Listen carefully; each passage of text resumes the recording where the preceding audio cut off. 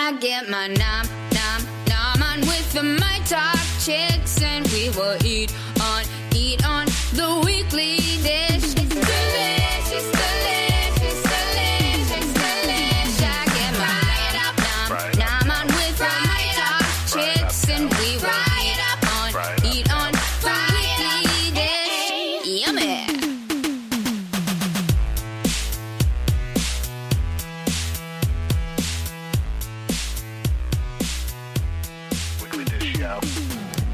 Okay, everybody, welcome to the second helping of the Weekly Dish.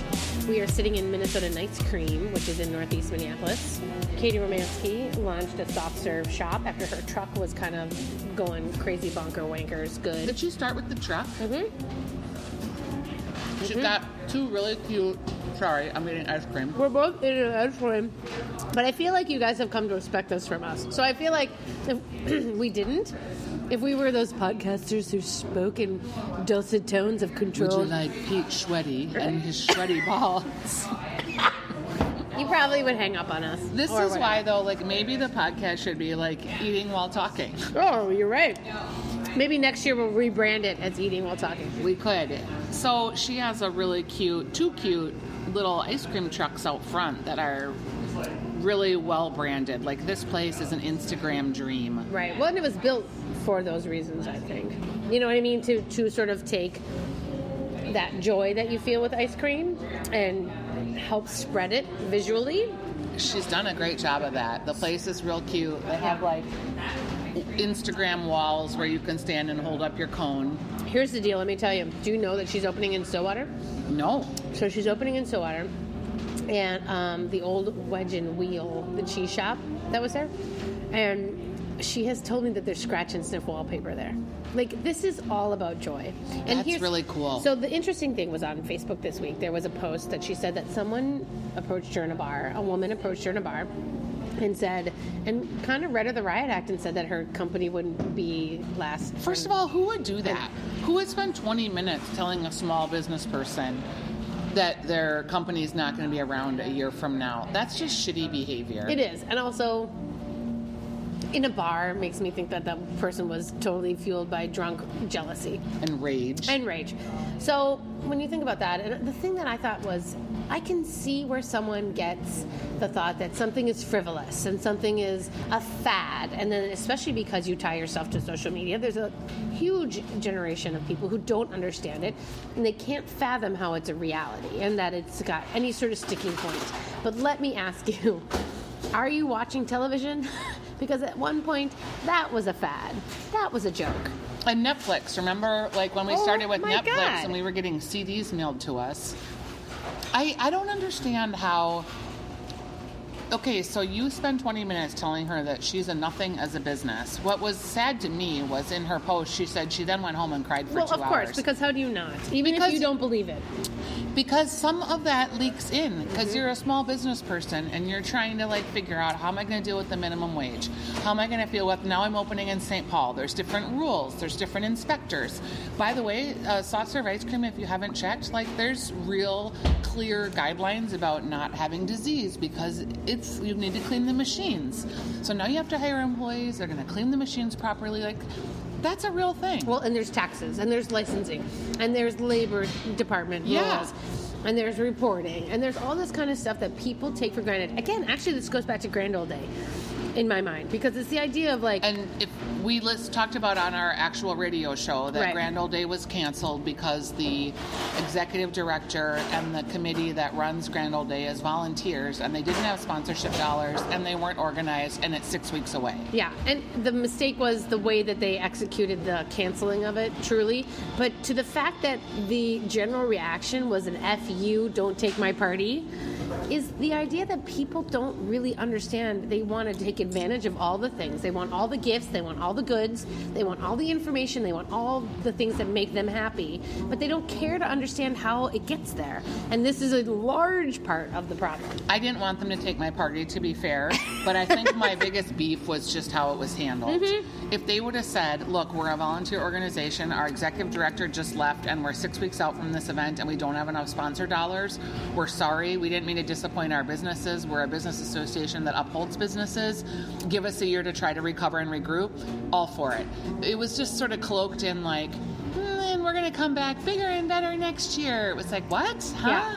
It just didn't feel PR handled. But so that's the point where someone who makes a judgment doesn't understand necessarily the impact and the true complexities of things, which is actually one of the things for me as why I always want to try to provide context, which is why I try to fight for the restaurant industry and talk about how the minimum wage is going to be a real problem. And it's because people don't understand how the impact of these complexities all work towards getting your burger on your plate. And not you, but you know what I mean? Yeah. And so... But, like, let's talk about that for a second, and I'm going to just take you to task.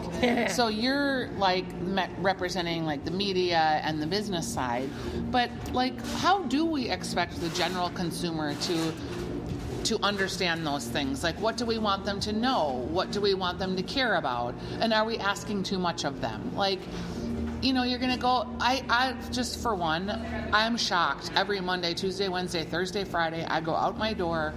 All of the restaurants around me are packed. People are eating out in droves. This is not true, though. This is an anecdotal thing that I feel like they are eating out in droves, but that there's 3 times as many restaurants. Well...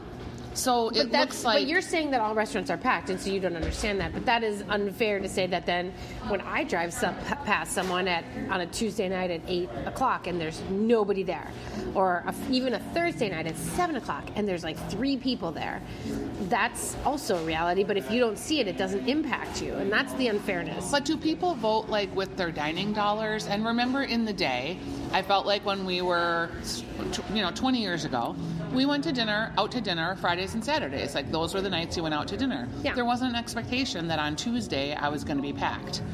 Like, it's just the general consumer side. No, and I don't think the equity is there in that explanation, because I think that I think that restaurants were always, they used to be closed on Sunday, Mondays, or they used to be closed on Monday, Tuesdays. Were there as many, do you think? No, we are for sure at more, but there are more people eating out now than there ever were. Yeah. So you can't really make that like the cultural shift is not just about the amount of restaurants, but the way people consume food outside of the home. Yeah, because it was like special occasion dining, and right. Now it's just like, I need to get tacos and my kid has soccer. Well, I don't cook. So, like, I'm in my little place in Uptown, and so, like, I'm like, oh, are we going to have shawarma, or are we going to have Szechuan tonight? It's not about, like, what could I make? Or, we're going out after work, and so then it just turns into a dinner, kind of a thing. But there are people, definitely the food revolution has happened, because obviously this is part of it, that you and I are sitting here talking and we get paid to, like, do this kind of a thing. True. But the other side of it is that the industry has had to change and grow, and the tip situation is a part of it. And the way that is both anachronistic, but also a very big piece of the bedrock of where a low margin business like a restaurant can then also support itself and become a solvent business for someone to own. Because the thing is it can be great for the workers, but if it's not for the ownership, it won't go on, and then the workers will be gone anyway. And if you think about it, like, we're at Minnesota Nice Cream, and I had an affogato with Steph, and that was like $5. And ice cream is about $5, and they're super pretty. Yeah. But so how many, like, we're in a space in Northeast, right outside Able Brewing. How many ice cream cones do you got to sell? I know, on to a make Saturday? The rent. Yeah. You think about everything comes down to, rent and labor. Those are the 2 things that are those are your overheads with food, and food cost, obviously. And then there's a whole thing with, a percentage of that has to be profitable. And I could go into it. I don't know about ice cream, about what their food cost is and percentages are, but it's the idea that there's, sometimes I look at coffee shops and I try to go like, I don't get it, man. You're selling $3 cups. It's kind of a similar experience. It's crazy to me to think that could be a profitable model. You wanted to talk about, and I think this is something good to talk about, like businesses that give you joy. Right, because here's the deal. There's something about... There's an earnestness right now in the world. And granted, we have a lot of work to do, and there's a lot of problems. But I feel like I'm sitting with my mom, who's giving me the pep talk about how we can be better citizens. We can be better citizens. But the truth is that, the current administration may have created some divisions that have just spurred more people on to be more active and involved in solving problems. And I think that's a wonderful byproduct of that. The problem is that sometimes we get to be so earnest and we start to think that all we can focus on are the problems, and you forget that if you have no joy in your life, if you have no beauty, if you have no art, we have nothing. All we are working drones. And I get it that it's like someone's hunger is bigger than someone else's happiness. I'm not saying those are equatable. I am saying that there's different amounts of attention, and there's a big enough world where we can attend to both. And for me, it's important because my natural tendency to help people stems from a joy of this life. And if I can't find places like this where you can laugh and feel really good about that my giant ice cream cone has edible glitter and, animal crackers and Reese's peanut butter cups piled on top, and that makes me giggle. If I can't giggle, I can't do the other work too. This is why I keep tagging you in my coffee photos. No, the coffee is not it. It is too. Because you go into like a coffee shop and someone's taken the time to make you this beautiful like honey lavender miel. I just went into 5 Watt on Hennepin, and the guy behind the counter, he was like, "Oh, you really should try this." I was like, "Yeah, I don't know. It's kind of sweet." He goes, "I'll make it half as sweet." He's like, "That's how I like it." Like, they put all this sugar in there. He's like, "I'm going to do it my way. Are you game? Are you game?" Like, he just totally sold me something. Yeah. I loved it. I would have never ordered it. He was so earnest. I have a picture of him actually peering over the counter as I take my first sip because he cared so much. Yeah. That was a joyous experience. Right. They program a radio station in that place. Oh, I know. Like, I know. who does that? That's joy. I know. And I guess part of it is the reminding, if you aren't reminded of the good and sweet pieces of life, you'll just get stuck in the dark. And so for someone to rail on someone else for having what they deem as a frivolous endeavor, to me means that person is probably so stuck in the dark that they can't possibly find a way out. And that's unfortunate. And sad and joyless. That is unfortunate. And I would rather fix that than dedicate everything to, all of the big, massive problems, because you'll never fix them all. What gives you joy? Like, can you think of some places that just give you joy? I mean, honestly, for me, it is the quietness of nature. That sounds so gross and weird, and maybe not what you would expect from me, because I'm not like a crunchy human, but like quiet. You are too. But like quietly in the woods, that is a joyous thing. Also, a perfectly turned bite. For me, that is like a thing. The that perfect is like, bite. Ellie still talks about, is this Steph March's perfect bite? Yeah, you have to find, and that's just a confluence of sort of attention that all kind of comes together. But also, honestly, like being with friends, sitting at a bar, having the drinks, and laughing loudly. Those are moments that I hold on to in all the other crap. Like, if you can still find... So every Thanksgiving I say this thing to my kids, and I've sort of realized I say it every year. I've sort of come to understand that maybe I should get a new phrase. But or embrace the one you have. I don't think you can seek happiness. I don't think that's attainable. I think that when we say, I'm happy or not happy, that doesn't actually work, because you can't actually... Being happy sort of makes... It's an unattainable thing that is an existence idea. I don't think you can exist as happy, because I think life is too varied. Because then you have no... It's too complex. There's nothing to... You have to have the yin and the yang. Right. So if you're just being happy all the time, you lose what that is because you have no sadness. Well, and I don't think that's not even possible for humanity. It's not a human construct. This is like the whole concept of the movie Up. No, not Up. The Feeling movie that Peter Berg, the guy from Minneapolis, wrote. Right. The Pixar Feelings movie. Yeah. Inside Out. Yeah, Inside Out. This is the whole concept of the movie. Have you seen it? I have, but I don't remember that about this. Yes, because you can't have joy without sadness. Oh, like, right. you need Maybe. the dichotomy, and you need to be fully present for all those emotions. Yeah. And I think that people get stuck with feeling like, well, I'm not happy. And I'm like... Yeah, I don't know what to tell you. I don't know if anybody who could categorically say that they are happy. I think there are people who are happy people, but I don't think that your life can construct around you to become happy. So what I say is seek joy. If you can just seek those moments of joy, if you can I have been in the worst circumstances in my life with like my divorce and my financial situation blowing up all around me. And I specifically remember one day driving home And I mean, like, life was about to just really crumble. And I had the roof off of my Jeep, and it was a gorgeous day. And I had a perfect song on the radio, and I was laughing, like full body laughing, because that's joy. Because there was just an appreciation. And I think that's what comes with joy. Happiness is something you try to measure. Joy is something you feel. Joy comes with convertibles too. Yeah, it does. When I had a convertible, I had some of those days, and I still think back to them. And Kurt's always like, why don't we get another convertible? I'm like, I don't know. I just feel like maybe that window's passed, but boy, was I glad I had that window. Seriously. I feel that way about cardinals. Yeah. Like, there's a cardinal. I live in the inner city now. I don't have as much nature around me. And there's a cardinal in this tree outside my window that every morning it's calling, it's trying to find its mate. Mm-hmm. Do you answer? No, but I would if I could. Yeah.